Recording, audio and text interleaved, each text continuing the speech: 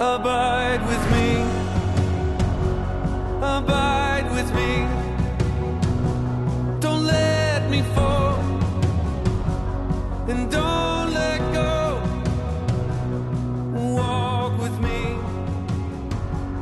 And never leave. This is the Influencers Network podcast. I'm your host, Brian Craig. I'm the executive director for Influencers Global Ministries in Bentonville, Arkansas. And I have a special guest coming to me via the wonderful technology called Zoom that we use all the time. But Roberta Hoppe, who's one of our leaders in Memphis, Tennessee. Welcome, Roberta. Thank you. Good to be here. Yeah. Good to have you. And known you for quite a while now, I guess, as long as I've gone to Memphis and met your family and all that stuff. So. And I'm going there next week to be. By the time this goes live, I might be there that week. So excited to see all you people out there in Memphis. So Roberta, I want everybody to get to know you a little bit, a little of your story. I always like to start with everybody's story, kind of where they came from, where they were in their faith, kind of their faith development, what the journey did for their faith. And impacted them personally and in their ministry and all that, or in their family. And then we also want to talk a little bit about influencers women as well. So Roberta, tell a little bit about your story and your, kind of your life and your faith a little bit, wherever you want to start from. And I'll probably jump in and ask you questions here and there. So go ahead. Sounds good. I'm glad to be able to have a chance to share my story. And hopefully it'll come across in a smooth way, because, our whole lives are kind of a series of different circumstances and events. But I want to go back to my upbringing. I was part of a family of 5 children, and I was smack dab in the middle. I had 2 older siblings, my sister, my brother, and then 2 younger brothers. So I was the middle child, and we were brought up in a Lutheran church.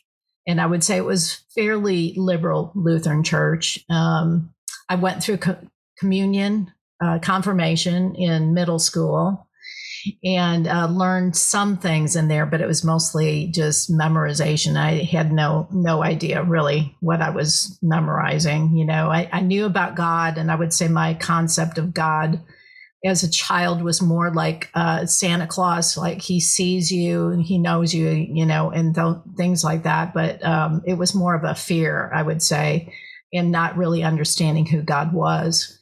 So fast forward to when I was 16, I was dating a young man who went to a Bible church, and I double dated with a friend of mine who was dating his friend.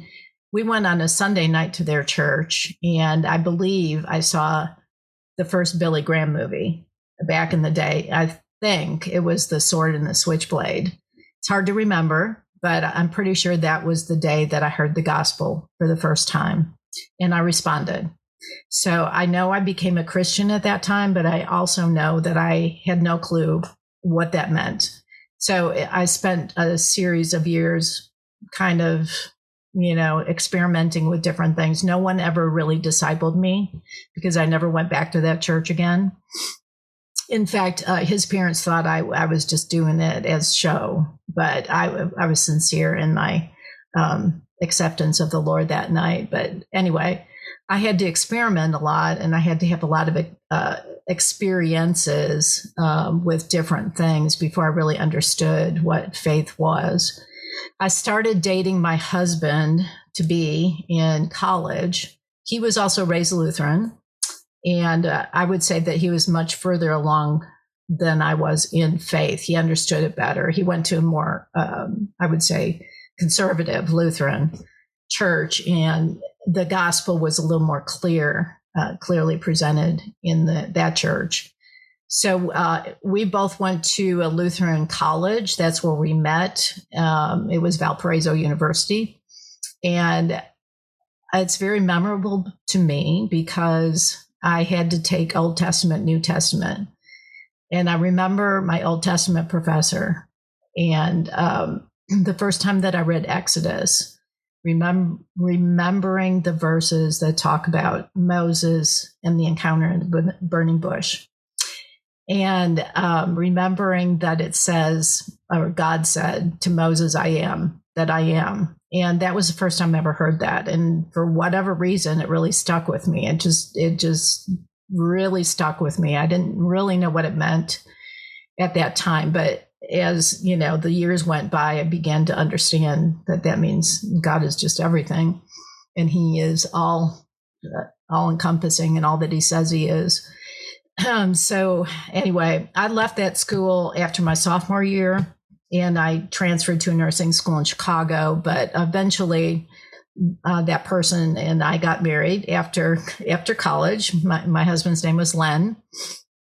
And we went, when we got married, we went to this little tiny Lutheran church in Chicago that was an independent church. And they taught so much scripture. But so I learned so much scripture in that church that I believe that was God ordained, because I didn't know scripture.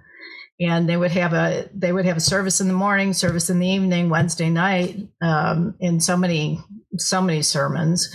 And I learned all the praise songs at that church. But we began to realize that was way too legalistic. And so after about 8 years, we left that church and went to a church, evangelical church. And the next church we went to, I believe that I learned about grace at that church. So I learned a lot of scripture in about 8 or 9 years. And then I started to learn about grace. And that was going to be life-changing for me. So we had 4 children in that period of time. And they're pretty close together. So I have three girls and 1 boy, and they're all grown up. I have 9 grandchildren. So my husband was in the automotive industry and had his own company at one point. Went through bankruptcy in the early 90s, and that forced us to have to move down to Memphis, Tennessee. We were in Chicago area at the time. Grew up in Chicago area. We were there until 1994. We moved down to Memphis in 1994, and he was hired by a company down in Memphis with the automotive industry. So I had to get used to a new culture in the South, which was also life-changing and hard at first, but realized also that was totally God ordained. About 1.5 years after we moved, my husband was diagnosed with a tumor in his chest, outside of his lungs, but right smack dab in the middle of his chest. Very difficult place to have a tumor. We ended up having to go to Chicago for the surgery, which was the only way to treat this at the time. This is going back to 1995. And so he had this very, very difficult surgery on January 8th of 1996. And he died post-op about 9 days later. So at the time, my children were 17, 15, 13, and 10. And and he had, from the time he was diagnosed to the time he died was about 5-6 weeks. So it was pretty quick series of events. And of course, extremely life changing again. So I mentioned the church that the second church we were at in Chicago was all about grace, that I was learning all about grace. We had to go through bankruptcy. We went through a series where we were having money extorted from us. The FBI was involved in that. So we lost our house, went through all of the financial things that go with bankruptcy, and all of that, continued to show me that God provides the grace and the strength that you need at the very time that you need it, not before, but when you need it. And I was learning all about that. It was very difficult, obviously, totally difficult time, going through bankruptcy, going through extortion, going through all of the life changes that we were going through as a family. Then we move, down to Memphis, which was also difficult, but we became part of a church that was just amazing. And so, so supportive of that grace message that we're saved by grace through faith, nothing of ourselves, but it's a gift of God. And so that was what I was encountering at the time that my husband died. And throughout that grief process, I just became more and more aware of God's presence and his power, his strength, and his ability to fill in the gaps, when we have a big loss like that. Not to say it was easy. It was terribly devastating, but God was there during that time. And I can see, if you look back at all those circumstances, how he was preparing me for that day that I would lose my husband. So fast forward to when my children, went to college, and my oldest one, Nicole, met her husband at Ouachita University. So at some point, all of them have gotten married and had children, but Nicole and Jay stayed in Memphis, and the rest of them were in different places throughout the country. And we ended up living together off and on. They'd live with me for a while, and then I'd live with them, so on and so forth. So at some point, they just said, why don't you just move in with us, sell your house, and let's be done with it. So we did that. We took that step about, I would say, maybe 18 years ago. So I've been living with Nicole and Jay for a long time. And everybody says, how can you possibly do that? And again, it's something that God provided. And, we all had to make adjustments, but I think it's worked out pretty well. So what does it all have to do with the journey? I would say that throughout that grace walk that I had, I did a lot of Bible studies. I started doing Bible studies back when my children were very young. And I love studying the Bible. And we did all the typical Bible studies with Beth Moore and Anne Graham Lotz and so on and so forth. I've done precepts. I've done all of them, just not really, but I've done a lot of them. Well, back in 2013, I believe it was, Jay, my son-in-law, was approached to do a journey group. And as a matter of fact, about maybe 2 years before that, the man who led his journey group approached me about doing, he gave me the book, The Prayer Cottage. And he said, hey, I'm doing something. I want you to read this book. Well, I basically put the book on a shelf and said, okay, I'll look at it. But I think I looked at it and read about 2 pages, and then I put it on the shelf. So much to my chagrin, I did that. But I guess it wasn't God's time for me to really look at it. So that was about 2 years previous to that. And when this man was going to approach Jay about joining his group, he came to me and he said, do you think Jay would want to do this journey group? And I said, I don't know. Maybe you should ask him. I have no idea. So I didn't know that Jay was being prepared for joining this journey group because he had encounters with 2 men who were very close to him that were in a journey group, and he could tell the difference in their lives. He sat down and talked to them and said, what's going on with you? And both of them were in the same journey group, and both of them were being impacted in such a deep way by the journey. So that when Jay was asked to be in his group, he already knew about it and he was ready to say yes. So Jay got into his group, I believe it's 2013. And so when he began to do his journey group, his wife, Nicole, and I both noticed that there was a big change in him as well, that he was being impacted in a different kind of way. And so we were curious about that. and he just, began to share a little bit, but he wasn't really ready to share what was going on with him. He just said it was making a huge impact on him.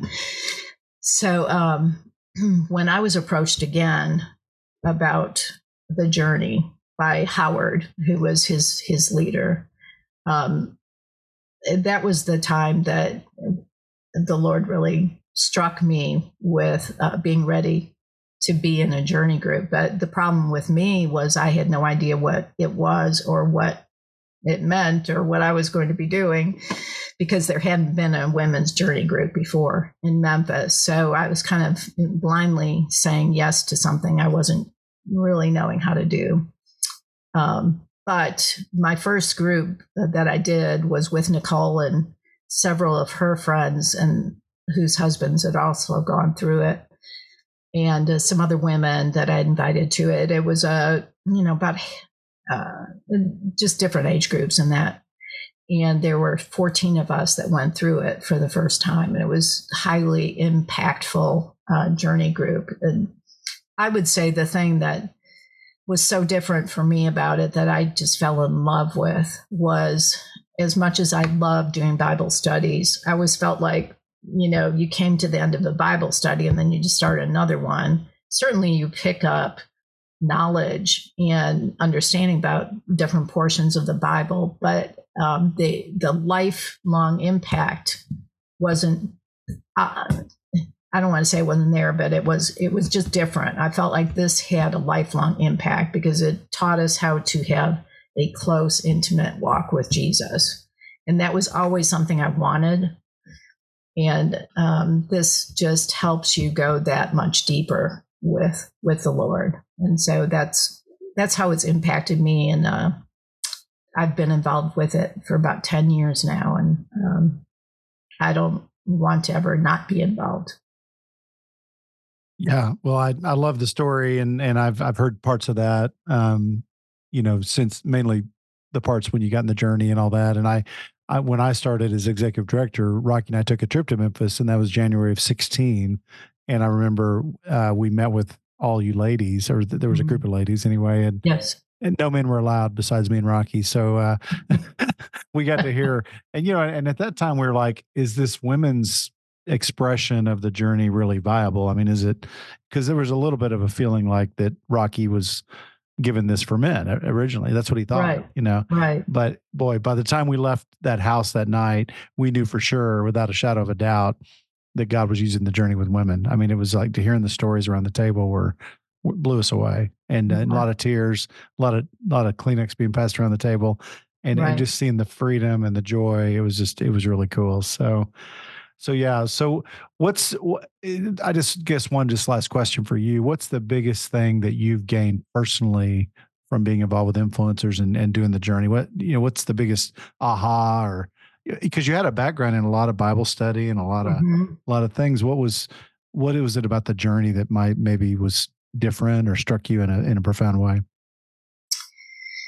Yeah, that's an interesting question. I think because of all of the things that I already described, I think on my personal spiritual journey, this was the next missing piece, probably. That's probably what I would say. Because I did, like I said, learn about grace, and I did a lot of Bible studying. I fell in love with the Word, particularly when my husband passed away. I became more, I think that the Bible just made more personal sense to me than it had in the past. It became where I would personally pray and put my name in, certain passages, just so that it was more personal, like I said. So I think I was already on that journey of, making Christ more of an intimate friend. But I think that the journey and the materials for the journey help you to understand the process better of having intimacy with Christ. Because when Rocky in Journey of the Inward Chamber talks about the inner chamber, if you go back in the Word, and even I think it's Psalm 90 or Psalm 91 that says, he who dwells in the secret place of the Most High shall abide under the shadow of the Almighty. So, that's the secret place. That's the inner chamber. And I don't know that there's anything else that teaches us what abiding is, because abiding is talked about so much in the Bible and mentioned, but then we don't really understand what does that mean, And so I think that the journey for me personally has taught me, and it is teaching me. I have a long way to go, but is teaching me what it means to abide. That's the most important thing. He wants us to dwell in his secret place. Yeah. Your story sounds a little similar to mine as far as from a faith perspective. I was growing and learning for about 10 years, but I didn't know how to put it all together. Like I didn't know how to share it with other people because I didn't want to, just because it worked for me, I didn't suspect that it would work for others. I didn't, know how that would work. So Rocky's process, now I had a tool I could go and help other people, and it helped me verbalize it and bring it to other men. So let's talk a little bit about the women's ministry has grown. I mean, I think Memphis was one of the first places there was some activity with women here in Northwest Arkansas because some wives saw the changes in their husband, kind of like you saw in your son-in-law and Nicole saw in her husband. And women started going, can we do the journey? And Rocky was so surprised. Yeah. Because even his allegories were kind of written in a masculine context and, and he just didn't think women would connect with it. But they do, and they still do today. Yes. So it has just grown organically. So there's really I almost call it a branch of the ministry, really, called Influencers Women. It's like its own branch, really. And we support it and believe in it and love it. And I've led lots of couples journey groups too, which is a great place where women and men kind of go together on the journey. But my wife's also led a couple of women's journey groups and loves the women's side of it. So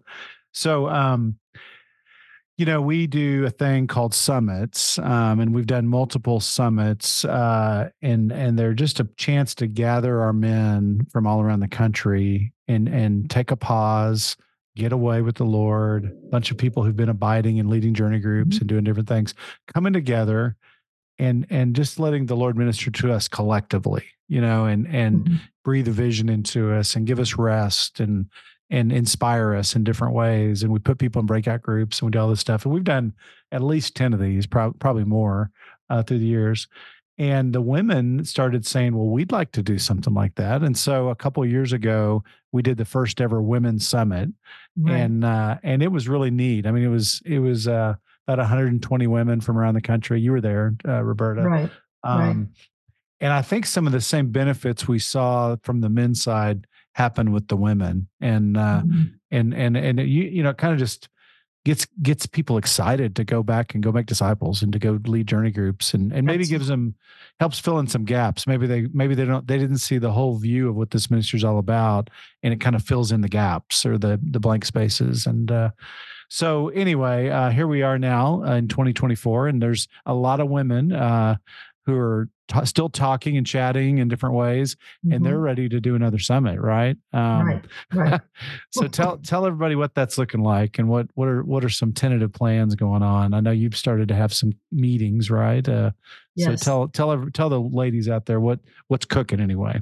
Well, we have had a few meetings, and one of the challenges is to find a time and a place. That's our biggest challenge. And let me just tell you that the meetings that we've had have been a real blessing, because it has gathered some women that I didn't know before, and others that I do know. But it's been a blessing because we've been able to share just in this small group from different parts of the country what's going on in their area. And the biggest takeaway from that is that God is on the move in these groups and in these areas and in new areas. And one of the ladies that's on this call is 80 something. She's over 80, sharp lady from Wichita, Kansas, and then we've got people from Maine and California and Arizona and Arkansas and I don't know, all over the place. But the biggest takeaway, like I said, is that God is moving in such profound ways in these journey groups. And so these women have been so highly impacted that they just want to get with other women. They just want to serve God in whatever way he calls them to. And so that's been the benefit for me of even trying to have a meeting, is being with these women, because they're just powerhouses. And so we're still being challenged by the whole location and date issue, but our prayer is that it's just totally God moved, that God is just going to guide it and move it and put it where he wants it to be when he wants it to be there. And so we, you have a tendency to want to control things and just say, okay, we're just going to decide and this is what we're going to do. But I think that being cautious about doing that and just trying to listen to the Spirit and pray and listen some more is kind of the path that we've taken on this. And so I don't feel worried about it or an urgency, but I think that it's something that everybody really wants to do and is really excited about doing. And I was on a call yesterday and someone else got wind of it and wants to be involved. So that's fun to have more women come, because then we're meeting more women. And so the whole process of putting it together is going to be amazing, because we don't even know each other. And so that's kind of where we're at right now. We're looking at the fall and trying to find a location that would work for everybody. So that's kind of what we're looking at and hoping for and praying about. Okay. So, so you have kind of a committee, or at least the beginnings of a committee started right now. Is that right? Yes. Okay. Are you looking for more help, or you think you guys have a big enough team right at the moment anyway, or what do you think? I think like I said, I think that part of this process is bringing women together that don't know each other and seeing what the needs are and the wisdom that God's bringing from directions that we didn't even know about. So I'm open to whoever wants to be part of it.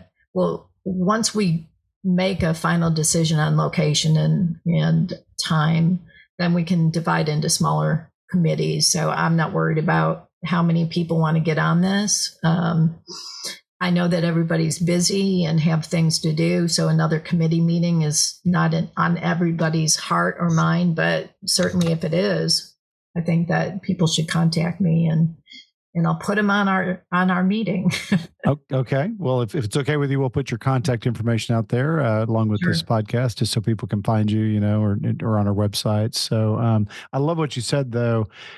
Bringing more women in is another way to gauge what's needed. What is actually needed from the summit, and I think that's the same way we have felt and found in our men's summits. Is we could program it all from the global office, but it might not be what they need. We want to make it what they need.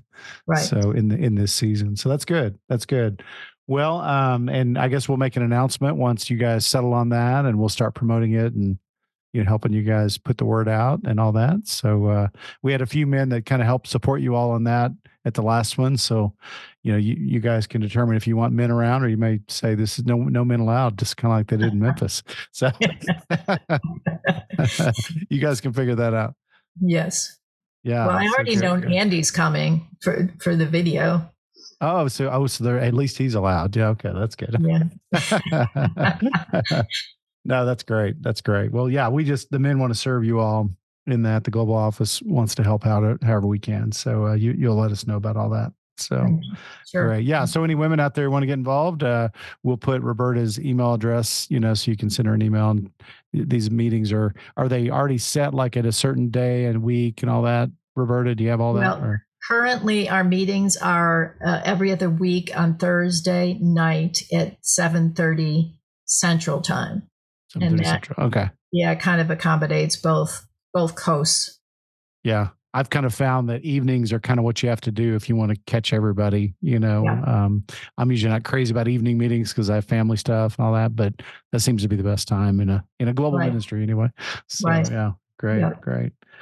Okay. Well, great. Well, thank you for all you're doing, Roberta, and all the women that you've impacted over there. And excited to see this start taking root in there's some regions out there that there isn't quite yet a thriving women's ministry. So I think Right. we view it kind of like with the men, it's all organic, it's all supernatural. We just pray for God to raise up the leaders or the champions. I like to call them champions in new cities. And then how do they start? They just start by starting a journey group. Right. And then it goes from there and just starts moving outward from there and expanding. And next thing you know, you got a little mini army of people that can affect a city, so Right. same with the women. Do you have time for one more little subject about Yes. the virtual journey group that I'm Yeah, that's right. now? You got asked to by our virtual team to help with a need. Yeah, tell about that. Yes. So we were on a global prayer call, and Tom how do you say his last name? C. Yeah. He had put out a call for a need for a woman to lead a virtual group of Rwandan women. And so I prayed about that, and the Lord, kind of cleared the way for that for me. And I had a lot of contact with some internationals in a past ministry that I was working for. And so I felt like, God had equipped me to work with, internationals some. And so I said, yes, I would do that. So I've been so blessed to be able to do that. And I have a group of women, 2 other guys from here, as well as one American woman, are on in the virtual group. And then there's about 8 Rwandan women that meet with us. And it's been such a blessing. They're so sweet, and they love the journey, and they just, they're having a great time learning the material. And they all, of course, speak English. And some of them, they told me that English is kind of their first language, and they learned it, from childhood. But there are some that it's their second language. That they're really good though. So, but the takeaway is that we're, as human beings, we're all the same, no matter who we are, where we live. We're all the same, and we all need the Lord, and need a deeper relationship with Him. And that's what I think that they've learned as well, that this has helped them with that. Yeah, that's beautiful. And I think these were a lot of these ladies were wives of the husbands who went through the first Rwandan men's group. I think, Yes. So that is. Yeah, that's beautiful. I've had the privilege of being with some people in Egypt, and we've gone to Brazil.